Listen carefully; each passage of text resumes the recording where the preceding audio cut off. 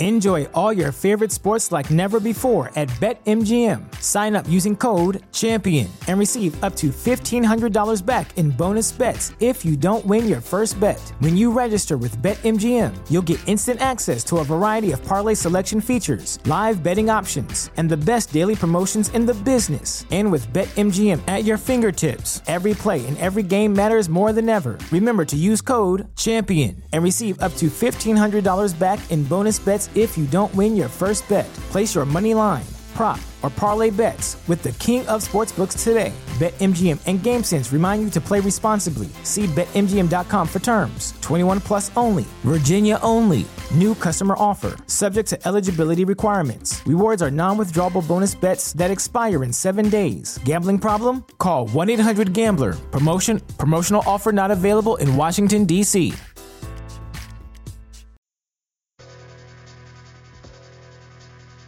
Meet little Melvin. He's a 90-pound weakling. Everyone hated Melvin. I'm gonna take this mop and shove it down your throat. They teased him. I wanna do it with you. Okay. They taunted him. They tormented him until he had a horrifying accident and fell into a vat of nuclear waste. Transforming little Melvin into a hideously deformed creature of superhuman size and strength. Melvin became the Toxic Avenger. The first superhero born out of nuclear waste. Yes, the muggers and the rapists didn't know what law and order was until the Toxic Avenger came to town. Holy shit! I don't know what it was, but it saved my life. All right, everybody, drop your tacos or I'll blow your brains out. The vandals and the perverts had their way with the little people of Tromaville until the Toxic Avenger ripped them apart. The Toxic Avenger. His face is so terrifying. We can't show it to you now. You'll have to see the movie for yourself. The Toxic Avenger can bend steel with his bare hands. Oh, we're all a kid. Get it? Leap small cars in a single bound. He crushes drug pushers.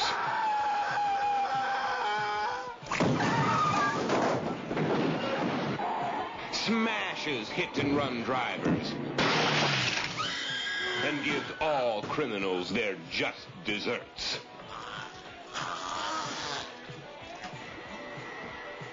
The Toxic Avenger. He was a hero. He's a hero. Wow. He's a fighter. He's a lover. Well, Melvin, you're beautiful. The good citizens love him. The fat and corrupt hate him. Kill that bastard for me. You gotta kill him. Yeah. Will he survive?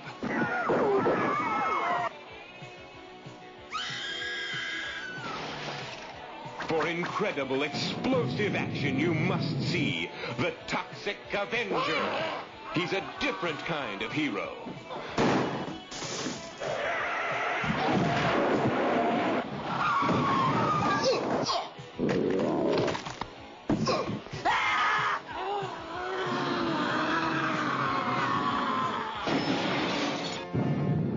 The Toxic Avenger is coming to your town. Look out.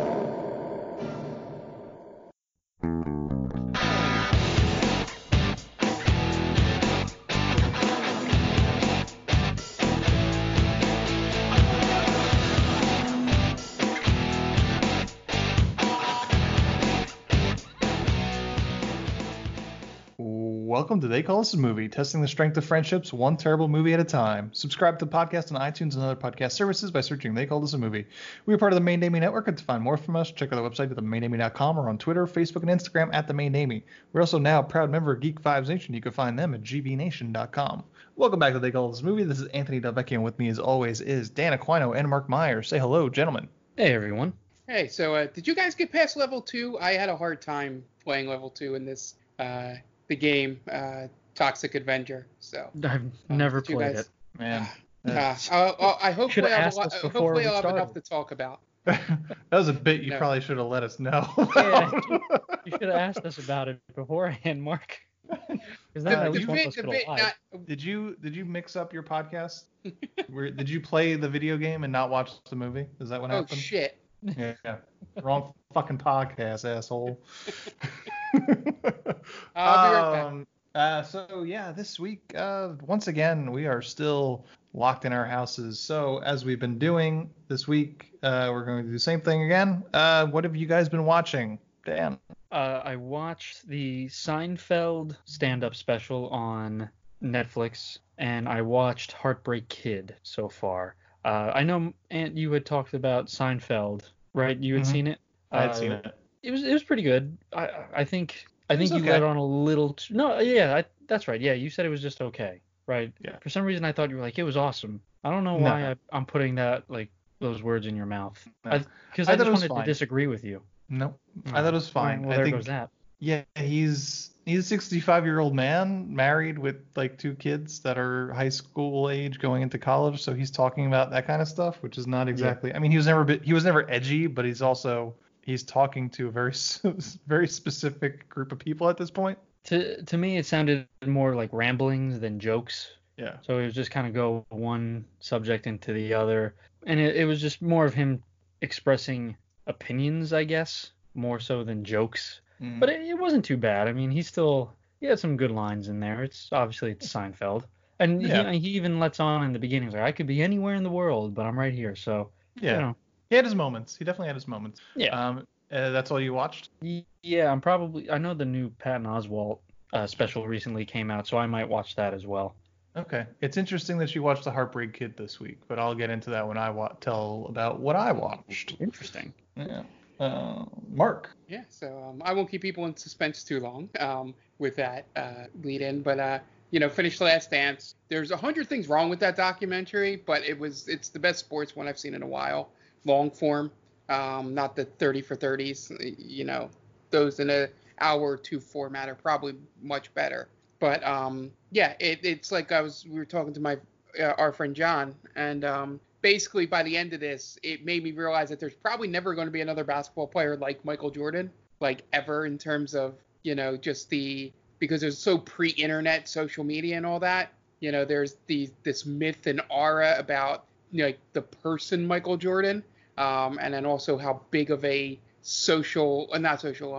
commercial thing he became for the Be Like Mike commercials, and basically everybody associates the company Hanes with him. There's not going to be another basketball player, as much as LeBron James tries, that's going to be able to reach what he did, and this was the perfect little behind the scenes stuff on what happened. So I recommend it for anybody that likes documentaries, and especially those that like sports documentaries. It's one of the better ones. Besides that, just the normal YouTube stuff. I've been playing a good bit of PC video games because my computer is finally up to date and shouldn't have any issues going forward. So I've been able to play games that I have not been able to play in years because my computer would just shut off if I tried to play them. So that's mainly what I've been doing for the last week. Okay, great. I've been going on with my Marvel rewatches. So I've watched the original Avengers this week, as well as Avengers: Age of Ultron, watched Guardians of the Galaxy, and watched Ant-Man. I also rewatched Zootopia.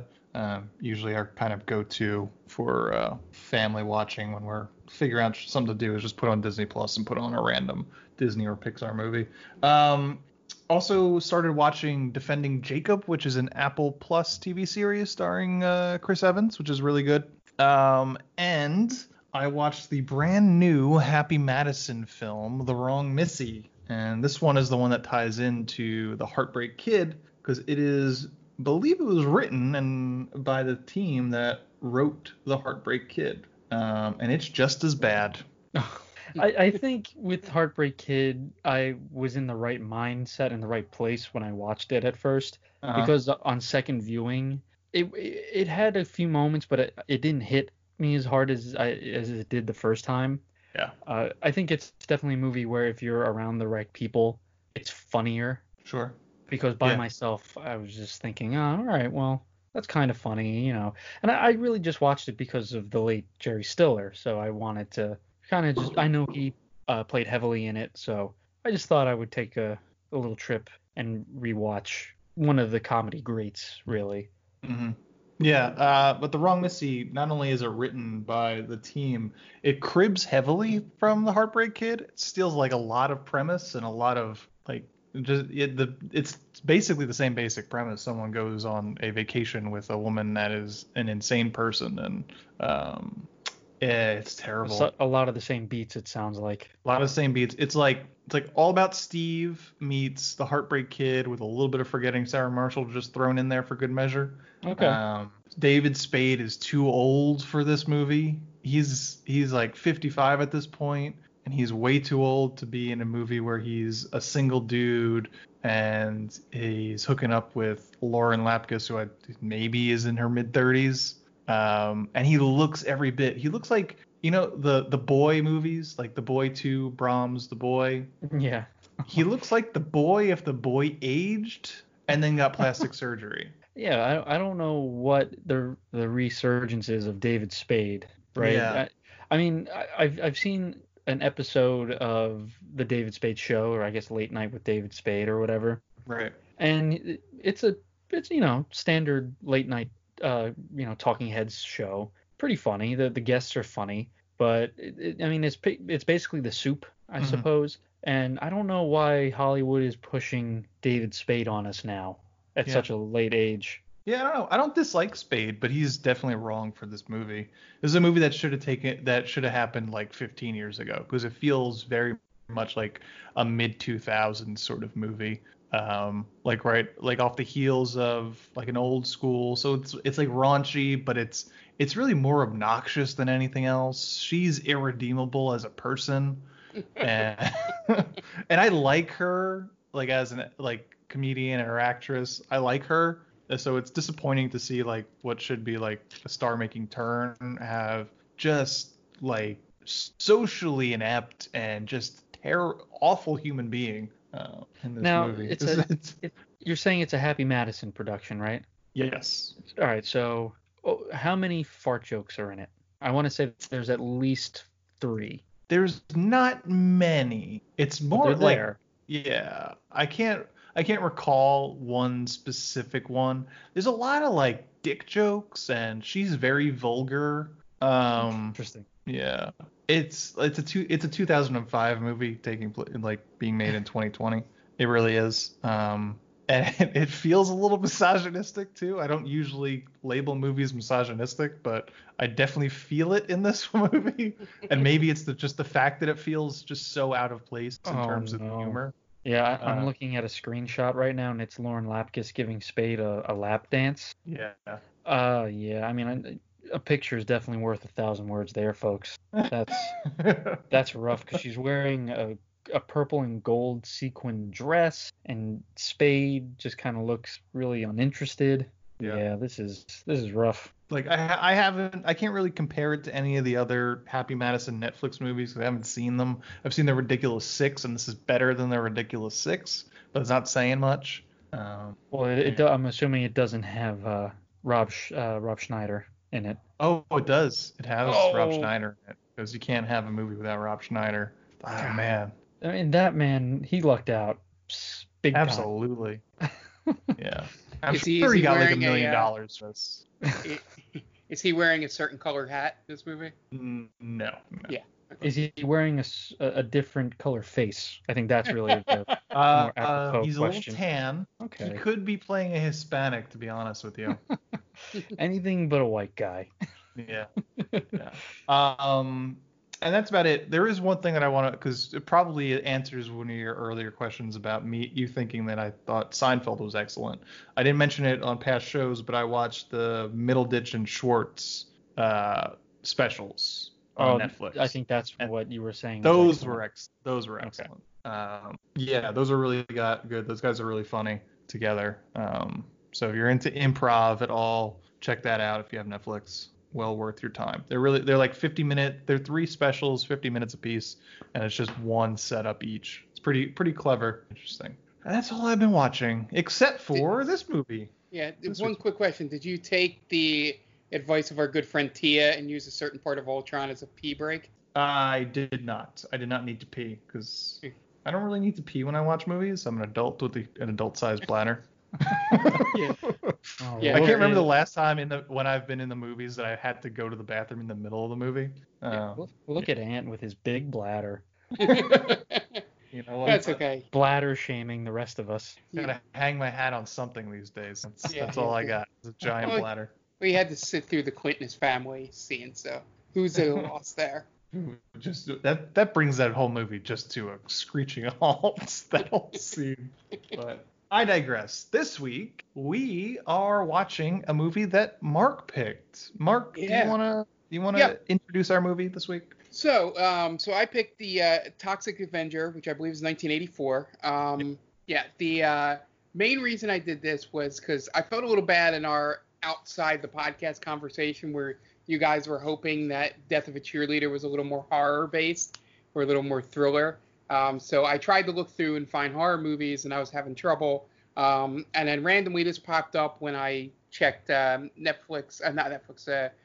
on Sunday, and I decided to choose it because I played the video game when I was growing up called Toxic Crusader, which is based off, there was an animated show, I believe.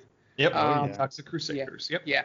And I remember playing that video game and being as bad as I remembered when I replayed it after watching the movie. But yeah, so I was like, hey, I've never seen the actual movie. It's sort of this thing that's been in my atmosphere, I was like, oh, I kind of know this movie because of this game and this show, but I've never actually seen the source material for it. So I thought I'd throw it out there. I thought it would be a little more horror than the campy it is. But that's my fault for not reading who produced it, which would have been my first tip. But that's the main reasons why I never seen it. And it's something that's one of those things that I've heard about and just went to kind of check it off a list or something. Gotcha. Dan, what's your experience with the Toxic Avenger? So I have had quite the experience with this movie. I've seen it several times. I watched the cartoon, and I owned a bunch of the action figures. I even brought some of the action figures in for show and tell when I was in first grade or whatever. But the good thing about this movie, and it's, this is definitely a product of the 80s where, for our listeners who may not have been born in that time period, X-rated movies or rated R movies could easily become child-friendly cartoons and toy lines. Yep. RoboCop is one that comes to mind. I had a RoboCop action figure. So did I. I had RoboCop, I had the car, and I forget what the other, the giant mech was. Oh, yeah. I had that. But, as a kid, I wasn't allowed to see the movie, where the cop gets brutally blown to bits. And, it's one of the bloodiest movies you'll ever see. But they made it into a cartoon. And that's kind of what this movie is. And I never saw it as a kid. But, again, I watched the cartoons and I had the action figures. And, you can kind of chalk it up to just the time period or maybe bad parenting. I don't know. But they gave me the action figures and everything. So you don't get that nowadays. And it's kind of sad for our children now and the children that will be coming in the future, because they're not going to get that raw, unadulterated movie that's turned into a kid show, and everyone's lesser for it, I think. Yeah, it'd be like getting a Nickelodeon TV show based around Black Phillip from The Witch or something like that. Anything Quentin Tarantino related. It's like, we're gonna make Django into a Saturday morning kids cartoon. I'm like, well, I don't think we could do that. He's got a magic flying horse or something. Right, yeah, it's his companion horse, and they solve crimes in the deep south. I think, I guess that kind of takes a special kind of branding, or people who just don't give an F, where it's, we have one of the bloodiest movies ever, or we have one of the grossest movies ever in Toxic Avenger, and we can market this towards little kids. I would imagine there was probably a cereal that tied in with all of it. I would have to do a Google search, but I'll do that while you're talking. With this kind of movie, as I was watching it and I'm writing down notes about what to pick on, you kind of realize that you're kind of like pistol whipping a blind kid with this, because this movie wants to be made fun of, right? We're pretty much just giving in to what the movie wants, reviewing it. You know what I mean? Sure. Yeah. So there's nothing to be taken seriously about this movie, and I do believe that this was Troma's biggest movie. It was it was definitely their first big one. It's kind of what put them on the map. Mm-hmm. I didn't check. It's hard to come across like numbers in terms of money it made, because it wasn't really released to theaters. But definitely it was the one that they call like Nightmare on like New Line Cinema. They call it the house that Freddy built, because that they made their money off of Nightmare on Elm Street, and they only existed because of that. And this is kind of the movie that is the answer to that. It's that house that Toxie built, more or less. Yeah. I was aware of the cartoon. I don't believe I ever watched it, although I did watch 2 episodes of it today, because it's also on Prime, after I watched the movie and finished my notes. And I didn't have any of the figures. I don't really know why I didn't. I'm sure that they probably wound up on a Christmas list at some point, and my parents were just like, I don't even know if he knows what this is, so we're just going to not do that. We'll get him the G.I. Joes. Look, and you're older than me. I think, you're 2 years older than me? 2 years old, yeah. Yep. So you were, obviously being older, and your parents knew well enough, like, yeah, this probably isn't right for him. Meanwhile, my parents, like, yeah, just give him whatever. Who cares? Oh, there's a creature with a giant nose that blows snot out of it. That'll entertain him for a couple months. Yeah. And I think I didn't watch this movie until maybe 6 or 7 years ago. I watched it once and in 20-minute chunks, because that's really all I could handle. And I watched it twice this week. And I liked it a little bit more on my last go around. Because as Dan said, it's a movie that's not made to be taken seriously. It's made for the shock value of how violent and how gross out they could make it. There's still things that very much annoy me of this movie, but we'll get into that. But yeah, it's a Troma movie. It really is. It really set the example that they kind of just lasted through that. Yeah, and I also felt that there's like a line that they were just trying to push with everything. Like they want to be so edgy with it as well.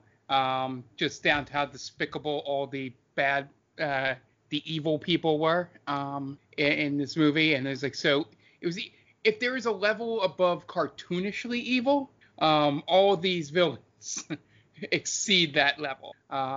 Yeah, they make you immediately. It was one of those things where I knew it wasn't supposed to take it seriously, but I felt myself getting a little angry about Bozo and Slug in this movie. Going, they're taking this like way too far, whatever bit they're doing with these two guys here. And it doesn't really pay off either. We'll get to that. But yeah, it just felt like I thought it would be a little more serious is probably the right word. I was hoping that it would be sort of like how you mentioned, Nightmare on Elm Street, how they just got sillier and sillier as it went. I was expecting that to be what this did. Was like the first one was like serious, we're building this character, and then everything after that, from the cartoon to the game to the sequel, was like the silly, let's campy, not take it seriously. But to see that they did it right from the beginning, like almost the first couple scenes of this movie, was a little surprising to me, and kind of set the tone for the whole thing, where I probably would like it more maybe on multiple viewings. But yeah, I had this same reaction where if I wasn't watching it for this, I would have probably broken it up into chunks. Okay. The Toxic Avenger from 1984, directed by Michael Hurt and the incomparable, iconic Lloyd Kaufman, directing basically everything that Troma has ever put out.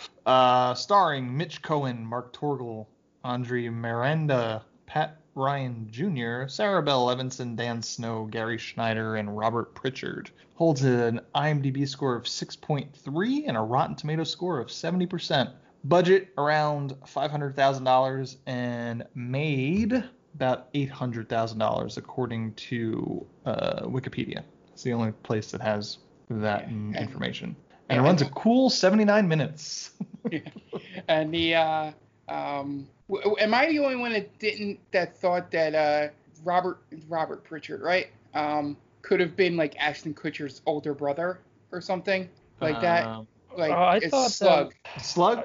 I Yeah. thought he was a stretched out version of Corey Feldman. That's who I was. That's probably the gonna better say. comparison. Yeah. Because he's I got that didn't think of headband that I'm thinking the Lost Lost Boys. Boys. Yeah, Yep. Lost Boys. But that Yeah, just would have been before the Lost Boys. So did Corey Feldman rip off Slug? He might have. Yeah, this was 3 years prior. Feldman, he was probably in the Nightmare on Elm Street movie that he was in. I think the fourth one. Yeah, this was post Goonies. So yeah, And was it? What year was Goonies? I thought that was like 83. I don't really have any concept of time for Goonies, to be honest with you. All right, I'm 1985. good with it. 85. Oh wow, Those I thought it was those before that. guys were my favorite part of the movie, by the way. Bozo and Slug. Yeah. I mean, it's just so over the top that you can't. To me, you can't help but just laugh at it. And I mean, when they're in the gym and they're just going crazy and making all the faces. And I know that's one thing that you hated, Yeah. but I was raffling watching that. Like, what is this guy doing? He would have rang the lunk alarm at Planet Fitness. Oh, absolutely. Yeah. He kind of looked like Bill Paxton in the Terminator. Okay. Yeah, When he was A little the punk. a little bit. Yeah. Yeah, I think the thing I didn't like about them was just the theme of the whole car crashing thing. Seemed a little bit too edgy. Like they were trying to make people be shocked by it. You know. I just hated especially the everybody's girlfriends. faces. So. I hated everybody's faces in this movie. Oh, yeah. Melvin's face, the faces Bozo and Slug make, just man. every I think Topsy's face might have been the best face. Oh yeah. Because he can't emote. Yeah, can't emote. That was perfect for me. It was like, oh, thank God. Melvin, I was just like, I totally get it why Bozo and Slug hate this guy. This fucking face of his. Melvin, Mark Torgel gives Clint Howard a run for his money. He's Clint Howard without all the charisma. Sure. Yeah. And this guy, man, I mean, I would have picked on him, and I'm nothing. Yeah. Yeah, I mean, even the overweight person in the gym that was probably made fun of was making fun of Melvin. Yeah, in this he was movie. definitely the enemy of my enemy kind of thing, Yeah. where everyone could just unite under one banner to just shit all over Melvin. Yeah. At least they chose an awesome name, right? Melvin. That's a great name to name your nerd main character. Sure. It's no Norman. I think Melvin's worse. You never see any Melvins anymore, Nope. right? Have That's true. any of us met a Melvin? No, I don't think I have. I've met a Eugene. That's like sort of in Really? the same. Yeah. Yeah, that's definitely in the same branch, I'd say. Yeah. All right, we have to name our kid Melvin now. That's That's it. So what we're needs- doing. So we'll meet one Melvin. We have to make a pact, guys. Whoever has a child first, legitimately or illegitimately, has to name the kid Melvin. Okay. Deal. So we should inform John. Well, no, out of the three of us, Oh, okay. the three amigos here. All right. You guys want to get into the plot? Yeah, let's do it. Sure, why not? I have All no right. objection. Dan, you got something for us besides the objections? Of course. As I've been doing, I want to plug our good friend Tia from Geek Vibes Nation, a good friend of the podcast. She has her own podcast that you should check out. It's called The Top 10 with Tia, and it's a weekly podcast where Tia and her crew tackle a number of entertaining topics, like the top 10 movies of the year or the top 10 worst on-screen couples. It has it all, so don't miss out. All right. And we will be right back. But before we go, we are going to take a minute to listen to some friends of the podcast. So we will be right back. Hey everyone, this is Steve, And this is Adam, and we're part of the Hop Nation USA podcast. Pittsburgh's #3 craft beer podcast. Join us every Friday for new beer reviews. We'll talk about the news, history, and homebrewing. Plus, we'll sit down with the best brewers and industry personalities that'll have us. So whether you're a casual drinker, a hazy boy hophead, Or even if you're a whale hunting cellar hoarder. just search Hop Nation USA on Apple, Spotify, or your favorite podcatcher and join the nation.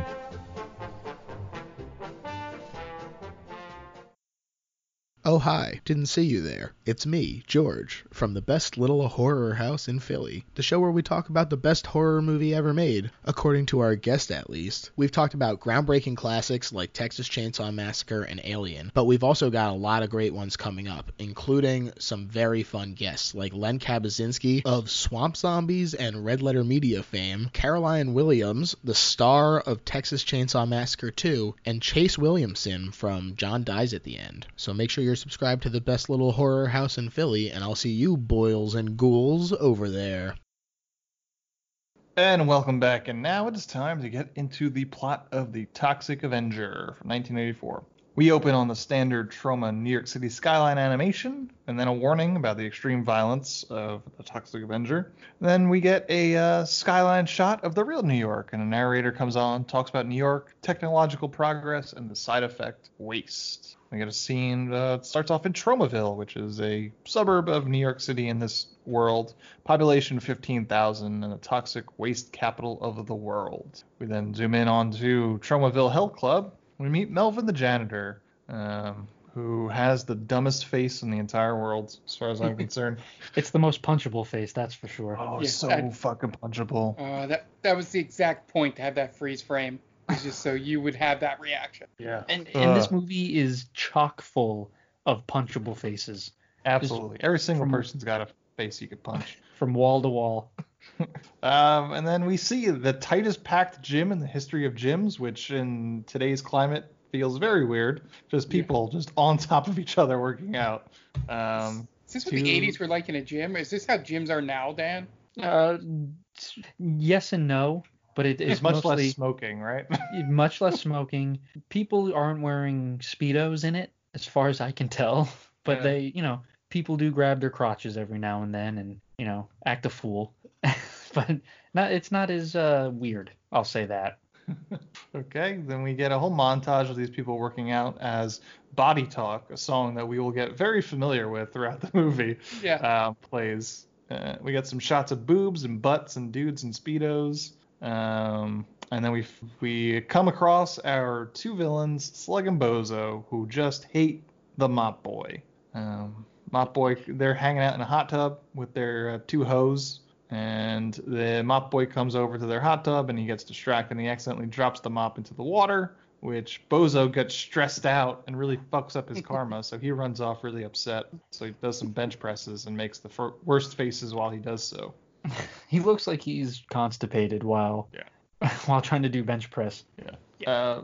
Meanwhile, Slug walks around looking like a stretched out Corey Feldman, smoking in the middle of the health club and making out with his girlfriend. And then all of a sudden, they go from making out to just straight up fucking in the locker room. My favorite part of this is the girlfriend is asking him, "Oh, do you think this is a good idea? What if someone comes in?" And stretched out Corey Feldman tells her, I paid the owner like $10. We have it until tomorrow afternoon. I think it's like middle of the day already. Yeah. So they have it for the whole night into the next day. Yeah. That owner is really easy to pay off. Apparently. I was gonna say $10 gets you all that. But what did $10 get him? Because Melvin walks in immediately. You would think that would come with some security details, like, hey, no, can't go in there, or like a caution tape on the locker room. It's like, there's a little busted pipe. You gotta stay out of there. I guess $10 doesn't get you a locked door. Sure. Maybe you should have sprang for $20. Right, the safety deposit. So they start fucking. Mark, were you gonna say something? No. They start fucking, and then Melvin walks in and makes the worst faces, and then they threaten his life, and he runs away. Again, the worst faces. But I, at the same time, that probably made it much better for Slug and his girlfriend, right? Because now she has the knife out, and they probably get into some weird stuff there. Oh, absolutely. So that $10 might have gotten them pretty far. Might have gotten her pregnant. That's the director's cut, I think. We find out about that. And you could already tell this wasn't your typical movie at this point, is that at no point did they try and stop or cover up when they saw him staring at her. Mm-mm. It was just like, get out of here, in the same position they were in. Or I'll fucking cut you, basically. Yeah. Then at night, so they're outside at night, so they weren't using the locker room for the full time they bought for. Bozo's gang is driving around while they talk about how many points you get for hitting people. So this is a game they play, is where they hit people and they get points. And they find some dumbass kid on a bike that is riding his bike out in the middle of the night for some reason. Yeah, that actress that played his sister or whatever was definitely like somebody's like real sister or girlfriend or something that worked on the movie. Mm-hmm. I wasn't too sad that he got hit by a bike because he had it coming, I think. The kid? Yeah. He I shouldn't mean, have been riding his bike like that. No, it's like 11 o'clock at night, and he's just this dumbass kid. Where's he going? Are you Who knows where really? he's Yeah, going? you're begging for trouble there, kid. Yeah. You're in the waste capital of the world, riding around on your bike like a nerd at 11 o'clock at night. Something's gonna happen. Here's a question: where would you rather live? Would you rather live in Tromaville or Gotham City? Oh, everyone seems easy in Tromaville, like all the women. So probably Okay. Tromaville. Okay. Gotham, I feel like I just walk down the street and a guy in a weird costume would come and, like do something weird to me. Like Gotham has a guy named Crazy Quilt. I don't want to live in a town like that. Gonna get you a sweater. Yeah, but it's like angsty. The sweater is made with angst. I don't need that. I don't need that. Gotcha. Yeah. Okay. It was like that one tweet where, if you taught theater without teaching humanities, that's how you get Batman villains. Exactly. So Bozo runs over the kid, but he initially survives and tries to crawl away. So he backs it up and runs over his head, which is a pretty gruesome effect made by injecting food dye into a watermelon. Head splatters all over the concrete. So the girls get out and snap some Polaroids of the body, and I think they get horny about it. They're not upset by it. No, That's they love it.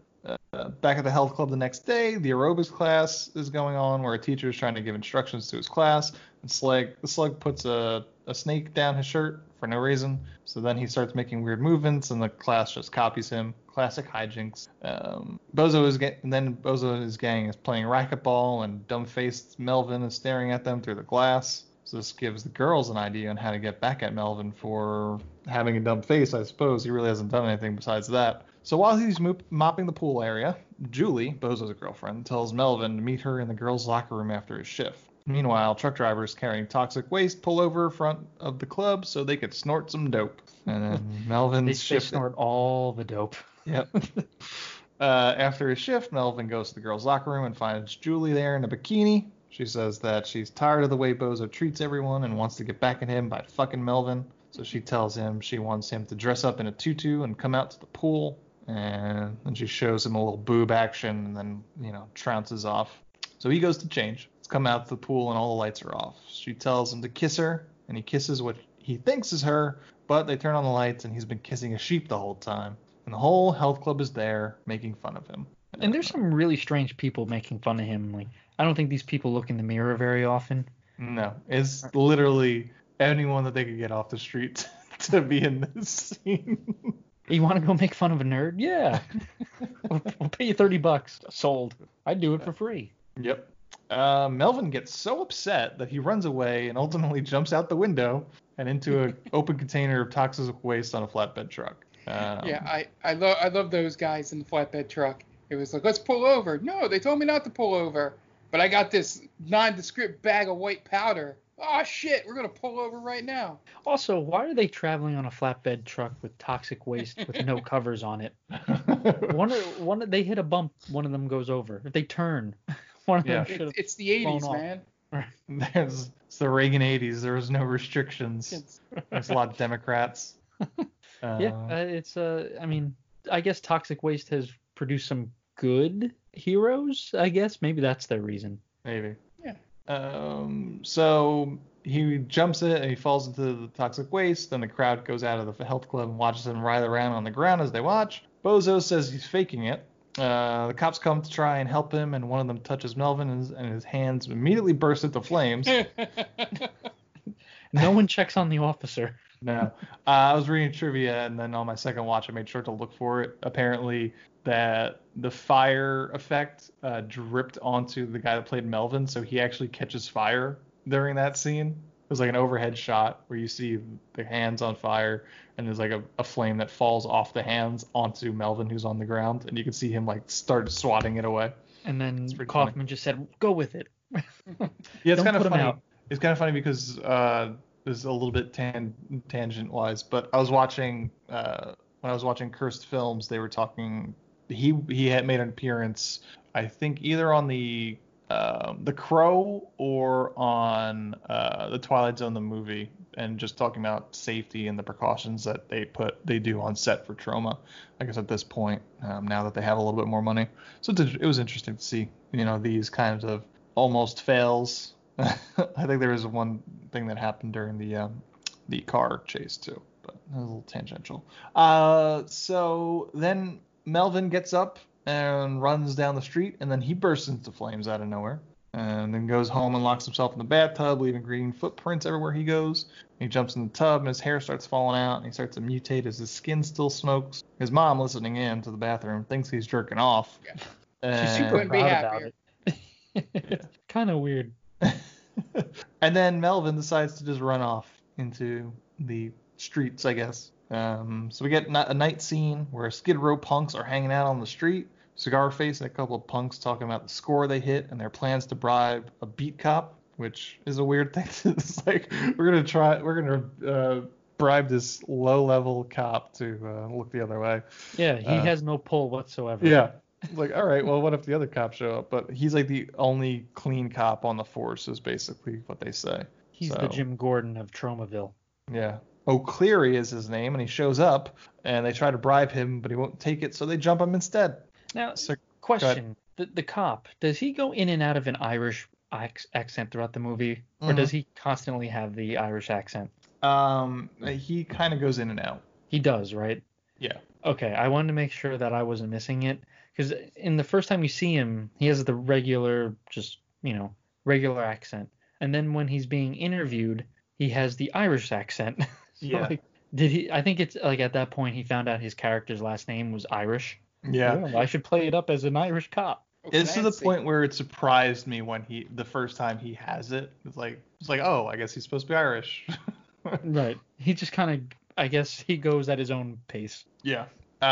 So Cigar Face puts a cigarette out on his forehead, and they all get some good punches in, and then they try to shoot his dick off. But then Melvin shows up and starts beating them up. He picks up Cigar Face, tosses him away, and then breaks off one guy's nose, and then he pulls the trans woman's 2 eyes out, then brutalizes them some more. So I'm not sure if they were if it was really supposed to be a trans woman or just some guy in a dress for no reason. Yeah, but I couldn't tell. I mean, this movie's not exactly woke, so. Not at all. This movie is by far the least woke movie we've watched, I think. Yeah, I mean, Fritz the Cat comes close, but. Yeah. I mean, at least they were trying to give a message across in Fritz the Cat. Yeah, there was some message in that unwokeness of Fritz the Cat. Yeah, this one is just balls to the wall, misogyny and racism, homophobia, transphobia. Yeah. It's all there. Yep. Yeah. Again, Reagan's 80s, baby. Yep. Arnold Rules, Thunderdome in 1984. It's weird. We went from watching the most depressing movie and reviewing it to the most despicable movie. Probably. Right. Yeah. And this is a low for they called this a movie, I think. Yeah. You're welcome. Wait till next week. It's the perfect back You're to next back. week, right? Yep. Okay. Now I got to prepare myself.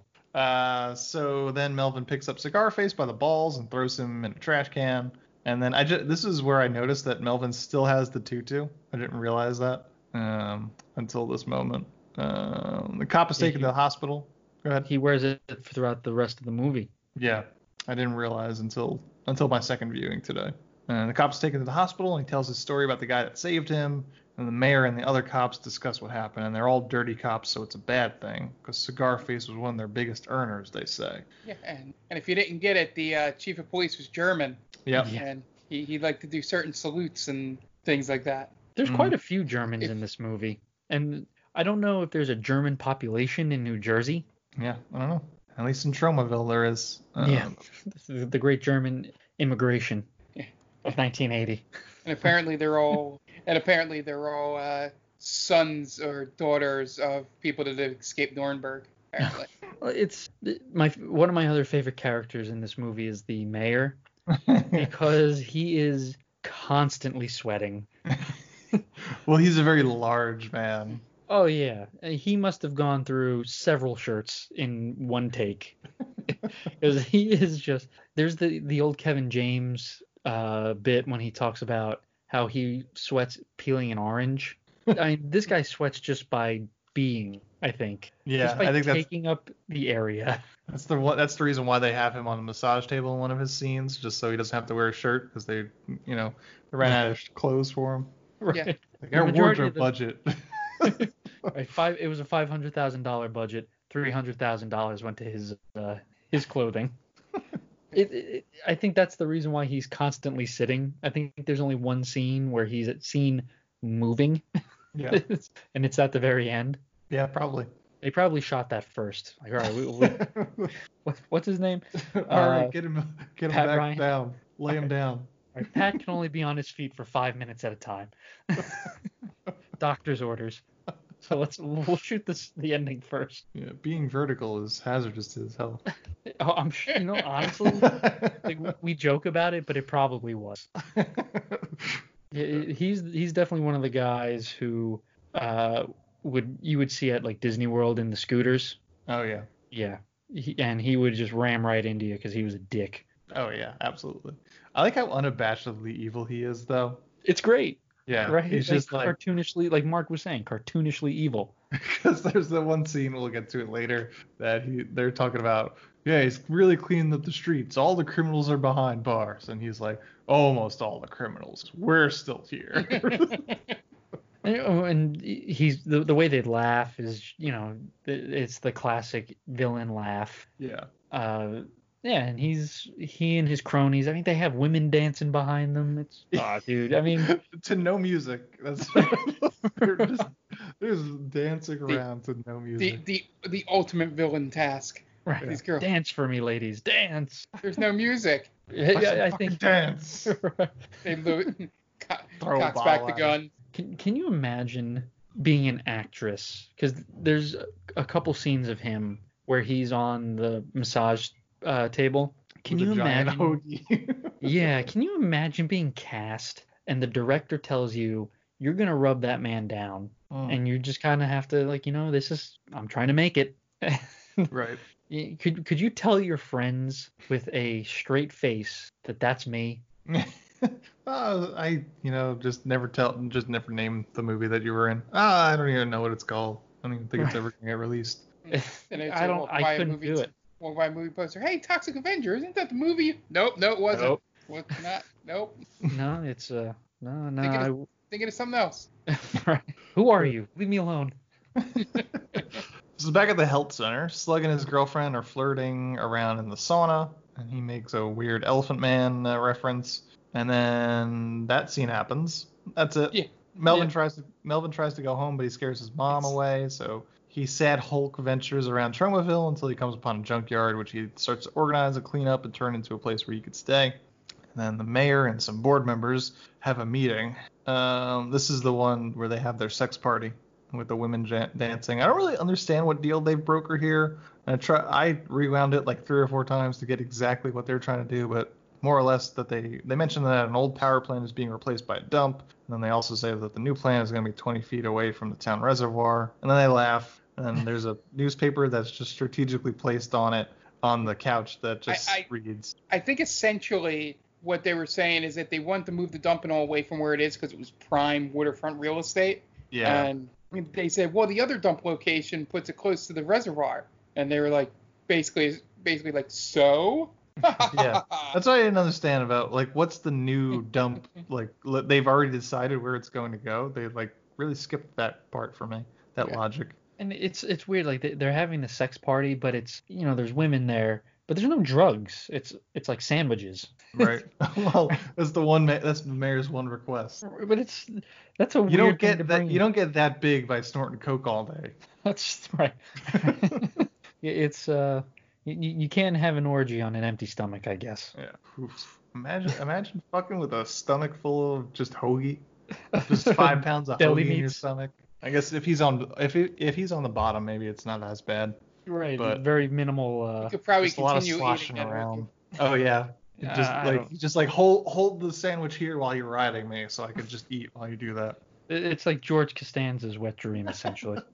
The newspaper headline on just strategically placed on the cap says the top poles taped at sex parties, which I guess is where they're at, and girls are dancing with no music. And then we cut to a restaurant scene, which is the most happening restaurant since the McDonald's in Mac and Me. People dance. The Mexican place. Apparently that was the real name of the place. People dancing outside and making out. The cook drinking liquor from his crotch. Then a group of thugs come in to rob the place. Leroy, Rico, and Frank, who get introduced like a band. Yep. Which isn't that terrible. I thought that was kind of clever. Yeah, they had some charisma. Yeah. Leroy starts harassing a woman with a baby and then some teen girls, kissing one on the cheek. Leroy, the actor that played Leroy, got so upset that he had to point a gun at a baby that he quit immediately after filming this scene. And then Pete Buttigieg steps up and tries to talk some sense into them and gets blown away by Leroy. That's really good. And then, I think he gets pretty much what Pete would probably get. In that situation, absolutely. Yeah. And then Frank comes upon a blind woman and has Leroy shoot the guide dog and then tries to rape the blind girl. Again, you guys in your animal abuse. They didn't actually kill a dog in this one, though. Because later on, you could see they cut to a shot of the dog with bullet holes in him, and he's still breathing very heavily. His guts are hanging out. Yeah, but the dog itself is dead. Well, in the context of the movie, yes, but they didn't actually kill a dog, which I wouldn't put past Troma. Yeah, exactly. But you could see the dog clearly just going as he's laying there with his guts hanging out. It essentially has like the fake puke on it. Yeah. Like the rubber puke. But I mean, I'm watching it, and I got a dirty look from Jen when we were watching it. Like, really? This had to happen? Well, I'm not happy about it either. I take it up with Ant and Mark. They're the ones that forced me to watch these movies. Did you tell her it was the Reagan 80s? No. I did not. Dogs were getting shot all the time, babe, all right? I'm sorry. Apparently that was the biggest complaint that people had against Troma, was that scene. It is kind of like the whole sequence is kind of funny, though, because they trained the dog to slide, and that's actually the dog sliding on his own. It is just, it's not. Yeah, it is. According to the trivia, that's what they said. That's awesome. The dog was trained to slide backwards. Oh, that's so much better than Air Bud. Yeah. That's so great. It's super goofy. Like, I know I hate seeing dogs die, but I kind of chuckled a little bit just because it's such a goofy like sequence of shots that happen in that moment. But yeah, they kill a dog in this movie, which nobody likes to see. And then Melvin shows up and he immediately rips Frank's arm off and beats him with it. The actor playing Frank was actually an amputee, so the arm was a fake the whole time. Oh, whoa, really? Yep. God damn. Yeah, I didn't know that. He was wearing a prosthetic throughout all of it. Yeah. Chalking up the Troma. Yeah. Melvin slaps Leroy around with it, and then he gets into a fight with Rico, who knows a little bit of kung fu moves. Rico eventually breaks out some nunchucks and then a samurai sword that just happens to be hanging on the wall of a Mexican restaurant. It's so dangerous. It's like I kept thinking of the scene from Shaun of the Dead, where the Winchester, shotgun. like, well, the gun, the gun doesn't really work. It's there for show. So he tosses Rico in the back, and then Leroy pops back up, and Melvin turns him into a milkshake, shoving the ingredients down his throat, and then the mixer in his face. Then Melvin clamps Rico's hands into a fry basket and sticks his hands in the hot oil. And he goes to console the blind woman, who somehow becomes more and more undressed throughout the scene, even though she stopped getting raped with fully clothed, and he helps her home. Blind woman brings Melvin home, and some slapstick blind humor takes place. She falls down, she drops things, she hits him in the dick with her cane. And then the cops get to the taco restaurant, and they all have some tacos as they check out the murder scene and get witness statements from the cook. You know what I enjoy about this? Sorry to interrupt. Yeah. So at this point, we still haven't seen the Toxic Avenger's face. Mm-hmm. So they're treating this like a Jaws moment, where they're really doing their best to keep you in suspense. So like, you can only see his body, and you don't see the hideous face and everything. And it's just like, well, what are we really hiding from? I mean, the kid who played Melvin was gross enough. So Could it really be any worse than that? Just show us what he looks like. This isn't one of those historic moments, guy. All right. Yeah. And Sarah wants to touch Melvin's face, but he freaks out, so she reads his palms instead, and then she accidentally grabs his crotch. There's a press conference with the cops to discuss the monster, so they bring in a German scientist, and he says the monster is only destroying evil. That's basically what happens in that press conference scene. And just says yeah. Yeah, because he's German, guys. Back at the health club, some dude is dealing some steroids, and the mayor is getting rubbed down with a giant sandwich. All these scenes are the same setups and scenes used in Body Talk montage from the beginning. The steroid dealer goes to do some workouts, then Melvin comes in and slams his head in the weights, crushing it. And then Wanda goes to the sauna and starts rubbing one out to the pictures of the dead kid's body because it turns her on. Melvin shows up and picks her up and drops her on the hot coals. This is the first time we see his face because he puts on the elephant man covering, and then she takes him off thinking it's Slug, but then Melvin shows up. The whole time I was watching that scene, I kept thinking, if you'll have to speak up, I'm wearing a towel. She's like, oh, Slug, you really gonna do that again? And she's talking to him, and he's Toxic Avengers and saying anything like, oh, you have to speak up. He's wearing a towel. So she gets hers, I guess. I guess that kills her. Then after, Melvin goes into the alley and takes a piss, and he pisses green. Then a pimp dressed like Harvey Keitel and taxi driver pops out of a limo and offers Melvin a 12-year-old prostitute. So Melvin picks him up by the neck, and then a whole group of punks get out of the limo to beat up Melvin, and he kicks all their asses and steals their limo. It's like a clown car of punks. Yeah, they just keep coming. Then a montage of Melvin doing good things, like he saves a couple of kids from getting run over by Bozo, helps an old lady across the street, helps a woman open a jar of, I think it was popcorn kernels, and then because he's radioactive, as he's opening it, it all turns to popcorn. He saves a baby from something. We just see him handing the woman her baby back, and then people start wearing shirts with the monster's face on it saying, I love the monster, or whatever it says. Then we get a rundown from the crooked cops and political figures. The prisons are overrun with criminals. They almost got all the criminals, but according to a very self-aware mayor, not them, because they're still criminals. You should have just winked at the camera there. Not everyone wink. I just like that he is not afraid to say, yep, we're criminally active. There's nothing you can do about it. Yep. Then Melvin gets jumped by a cigar face and a bunch of other goons who all point guns at him in a circle. So he jumps really high as they shoot, and they all manage to shoot each other instead. I wish they would have played the $6 Million Man. No. Such a wasted moment. Meanwhile, Sarah gets hassled on the street by a bunch of bikers. Then Melvin comes to her rescue, and they run away. Then we get a love montage with Melvin and Sarah all set to a Fake Journey song. They have picnic, they have sex, they have breakfast. He brings her back to his shack, and they dress it up so a woman could live there, I guess. Back at the health club, Melvin surprises Julie in the locker room, and apparently Marissa Tomei, too, is in this scene, but I never would have guessed it. That was what she looked like, because she looks very different. But she's in a towel, she comes in, screams, and runs away. It's apparently Marissa Tomei. That was really Marissa Tomei? Not Julie. There's just another girl. Oh, okay. Wait, she's in this movie? Supposedly. I could send uncredited? You a picture. Yep. Yeah, let me send you a picture of who they say is Marissa Tomei at Toxic Avenger. Oh, man. Yeah. It doesn't look like her, though. So I'm studded event. But it's listed in IMDb as uncredited. Yeah, I'm sorry, go ahead. I was going to say, it seems to be confirmed, but I'm having a hard time believing that this person is actually Marissa Tomei. Because it looks nothing like her. I didn't even notice. Yeah. Now, in this scene... I'm going to send it to the chat.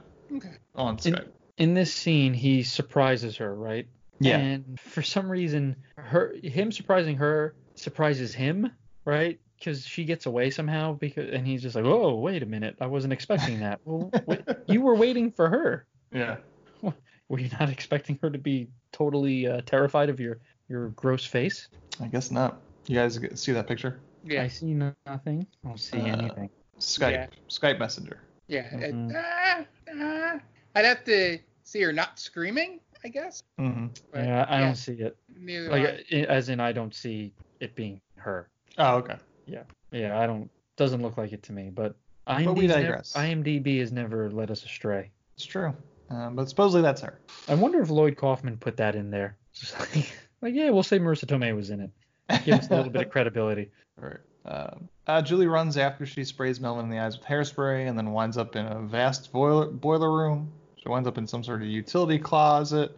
And then Melvin busts through the door and stabs her with some scissors. It's kind of anticlimactic. Yeah, and then she dies off screen, I think. Yep. And then Bozo and Slug are waiting for Julie, who has the car. And Bozo's getting really stressed for waiting for him, fucking up his karma again. So they decide to beat up an old lady with a crowbar and steal her car. And then Melvin shows up. That part made me laugh out loud, too. That's pretty funny. I mean, I don't condone violence, but just the total slapstick way they beat this woman up is very, very funny. Like, how would you like to drive an imported, Japanese car? Like, yeah, and they just go to town on this woman. They really beat the shit out of her. Me too. Melvin shows up. Yeah. Melvin shows up and they try to run him over, but he manages to jump over the hood and cling onto the roof. So a car chase scene occurs.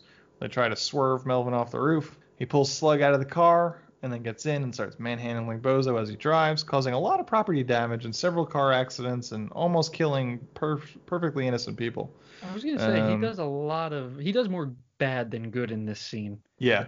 He leads them into a group of children. Yep. Yeah. Eventually, Melvin pulls the steering wheel off, and he and Bozo go careening off a cliff, and the car explodes. Melvin gets out of the charred car unharmed, but Bozo is dead. And then we cut to scene in a laundromat, and a tiny woman, Mrs. Haskell, brings in her son's jeans to get clean because of cum stains all over it. I don't think they know what it looks like in reality, because that just kind of looked like he maybe got some butter on there, or I don't know. I don't know. Some powdered sugar. Right, he had some powdered sugar on there. They didn't. Are you telling me they didn't have the budget for semen? Come on. I know. Come on. It's, as far as I know, it's free. Right. You just make it yourself. That's what I've been told. I don't know. I don't pay attention to such things. So the owner, while he's trying to ring her up, gets a ticket on his car, so he goes out to stop the meter maid. But meanwhile, Melvin walks in and picks a fight with the woman, first chasing her around and then picking her up and putting her in the washing machine, and irons her to death, which you would think that this does not hold up his MO, but it does later on. Yeah, I was a little confused. I'm like, well, this is the first time we see this woman, or have ever heard of her, and Toxie goes, buck wild on her. Yeah. So I was like, wait a I guess minute. he's supposed to be able to sense that people are evil. Like What he a knows dumb- the evil that they do. What a dumb superpower. Yeah.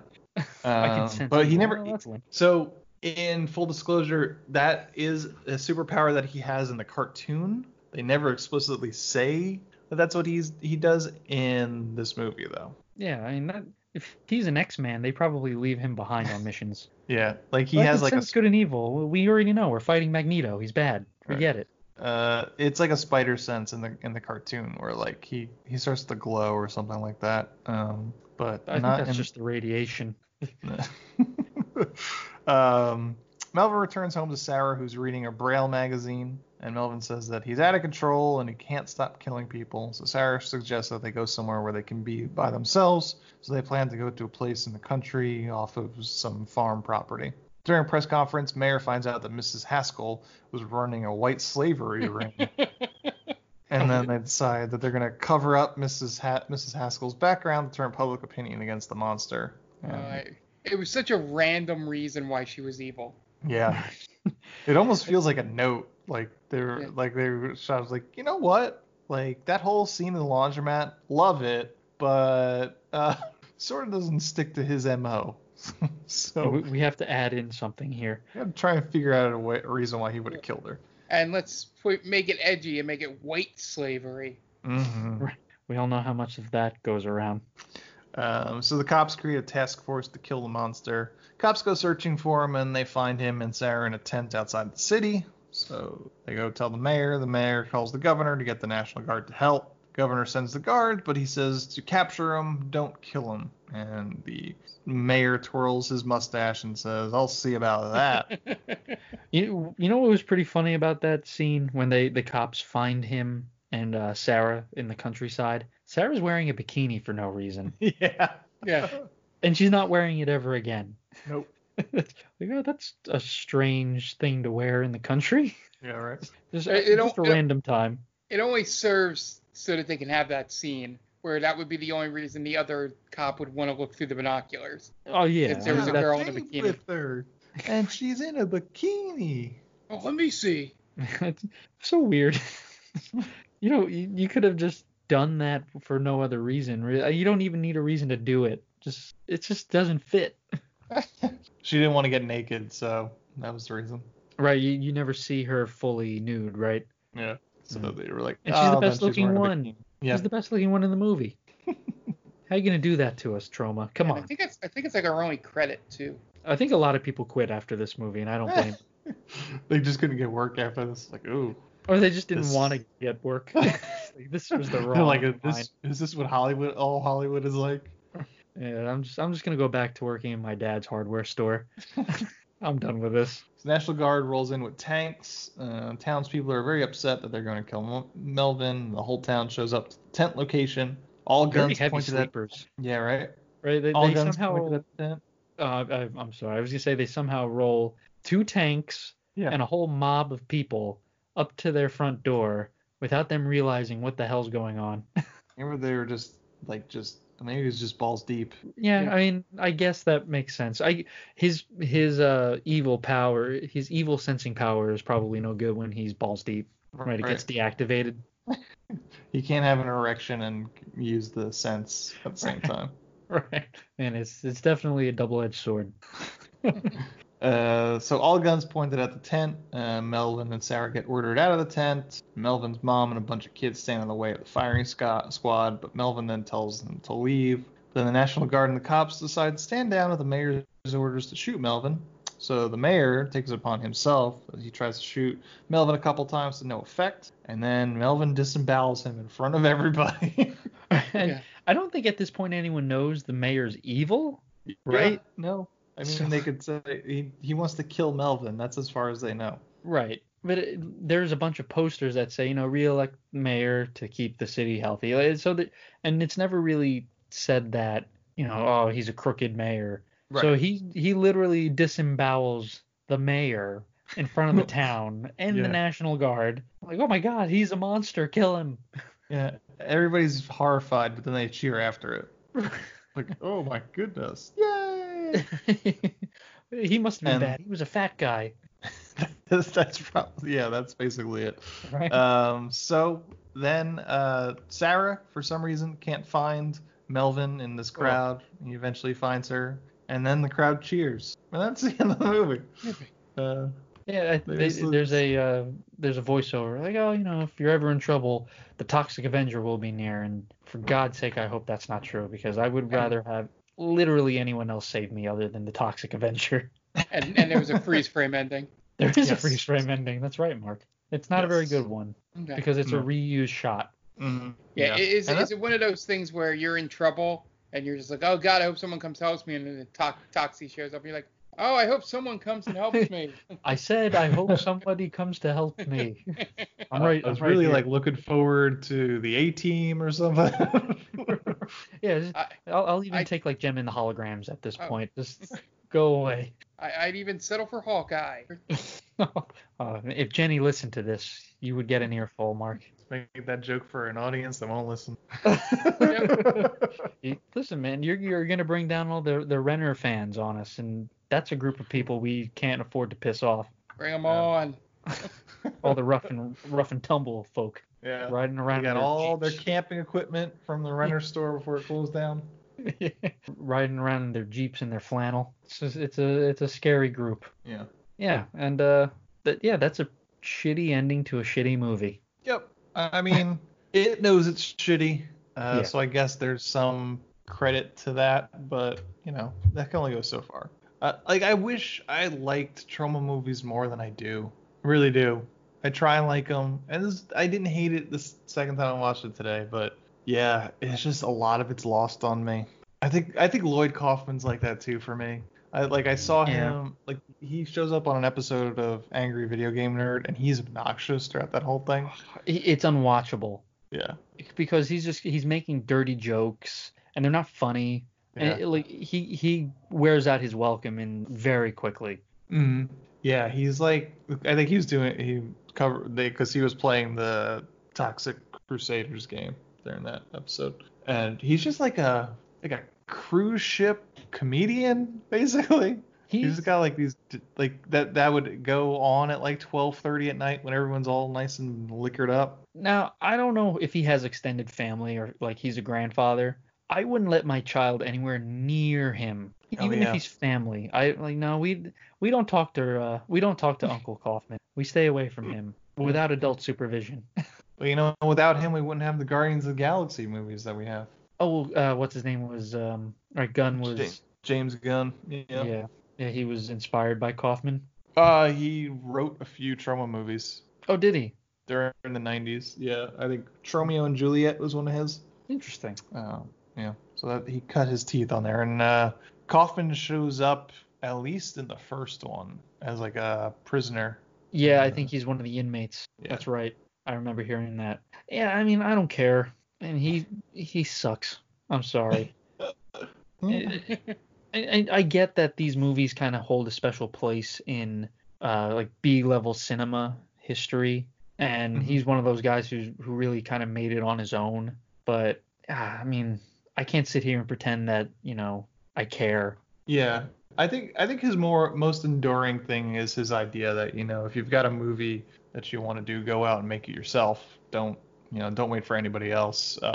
He's got his like whole like make your own goddamn movie, I think, book series or like classes or whatever. So I appreciate his that kind of like rebel attitude, sort of. Just like, well, get friends together and make your movie yourself. Don't wait around. So I appreciate that. Yeah, it's like like I said, I wish I liked Troma movies more than I do. I watched Class of Nuke 'Em High not too long ago. It's just out of my peripherals of movies I like. Like I probably won't watch this again for another 15 years, maybe, if that. Yeah. Until they reboot it eventually. Yeah, and it is actually. They're set to reboot it. It is being directed by Macon Blair, who is director on I Don't Feel at Home in This World Anymore, was a Netflix film. He's also acted in Blue Ruin and Green Room. Oh, Green Room was pretty good. Excellent movie. Yeah, I like that movie. So is this going to be more of a gritty reboot? I don't know. He was announced as the writer-director in March of 2019, so it's about as much information as I got. Oh, he actually commented on your Twitter post. Yes. That's right. I remember seeing that now. That's interesting. Man, I wish I could get excited for it. And maybe I'll watch the reboot. I have no idea if it's on Netflix or Amazon Prime, just out of curiosity, but yeah, I mean, again, this movie, it's not well acted, it's not well shot, and again, I know that's what it's going for, but if you're gonna sit down and review a movie, you gotta review it for what it is, and it's just that's what it is, unfortunately. Yeah. Mark, any final thoughts? Yeah, I'm just a little upset it wasn't as closer to like a more gritty horror than I thought, but then again, I didn't look and see who it was, because I try to, when I'm choosing these movies, maybe go a little bit outside of a comfort zone in the genre that I watch, just because we all have different, preferences for genres, and I think it wouldn't be fair if I just kept picking like, oh, I want to do dumb action movies or something like that. So trying to, I thought this would be more horror, so I was slightly wrong, but it was just, I probably won't watch it again. I really didn't, enjoy it through the first time here. And then I also probably never touch anything with it again because that video game has not aged well. This was probably the last time I'll ever think of this movie. I'm glad I checked it off the list, as not having that curiosity anytime I hear someone mention it. So good for that. You know what would be pretty cool if they did a crossover between the Toxic Avenger and Ash from The Evil Dead? I bet you that's a comic book. I think that would make a pretty good comic book, at least, because they're both campy, and you've had Ash go up against the Marvel universe, zombies, Freddy and Jason and all that. So I could definitely see Ash versus the Toxic Avenger. Yeah, trying to see if I could find anything. And Bruce Campbell would be, he'd be fun enough to do it with, I'm sure. He wouldn't care. Yeah. But it's just, I don't think there's really a want for the Toxic Avenger. Oh. Well, they're making a reboot, so there's something there. I guess. Yeah.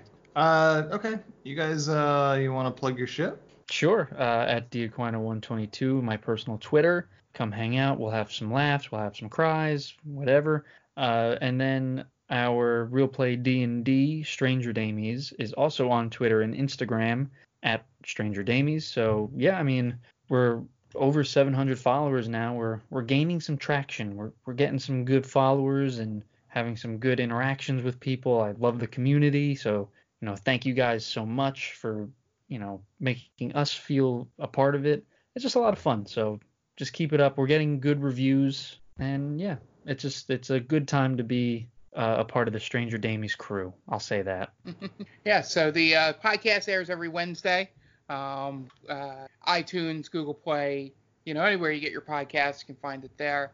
And make sure, as he said, Twitter feed at Stranger Damies. Just from my perspective, if you have any, criticism, comments, anything on the game or want to point me in a direction of maybe a rule I got wrong or something, I'm learning as I go along there. So feel free to send it to that Twitter account so that we can at least better the game for you guys out there. And then we also have the Game Vault podcast, which we'll have a new episode next Monday. We're recording it this weekend.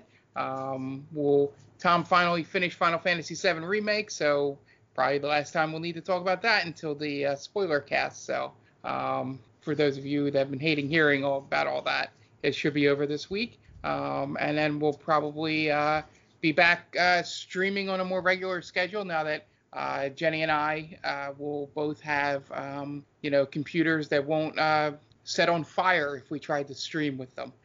So be looking out on that. Check the Twitter feed. We're going to make Tom tweet out a schedule once we get it settled and then try and keep up with that. So, and then if you want to follow me on my personal Twitter, it's at Off the Mark Tweet. But a lot of times I'm just responding to people and friends and making inside jokes and Philly-centric jokes. So if you're more following me for the podcast, it's probably better to go to those Twitter accounts. Okay. And this is They Call This a Movie. You can find us at theycallthisamovie.podbean.com. We're on all podcast streaming apps. Just look for They Call This a Movie, and we should pop right up. On all social media, we are available at The Main Damie, because themaindamie.com is the main website. And you can find us on Facebook, Instagram, and Twitter at The Main Damie. If you have any questions, comments, you want to suggest a movie to us, you could hit us up at themaindamie@gmail.com. And you could hit me up at AntDelvec on Twitter if you want to. That's my personal, so if you want to hit me up there, you can. We're also a proud member of Geek Vibes Nation. Find them at gbnation.com on all podcast streaming apps at Geek Vibes Nation. Just look for Geek Vibes Nation. They'll pop up on any stream. Bunch of great shows besides us. Dan mentioned Tia's show, a whole bunch of other shows that I can't think of off the top of my head. But if you're into geek stuff, comics, comic book movies, and anything else that's similar to that, you could probably find a show that you like. They're on all social media platforms. Just look for Geek Vibes Nation or GB Nation. It'll pop up. And that's gonna do it for us. This has been the Toxic Avenger episode of They Call This a Movie, directed by Lloyd Kaufman and Michael Hurst. So for Dan Aquino and Mark Myers, this is Anthony Delvecchio telling Lloyd Kaufman and Michael Hurst to go fuck themselves.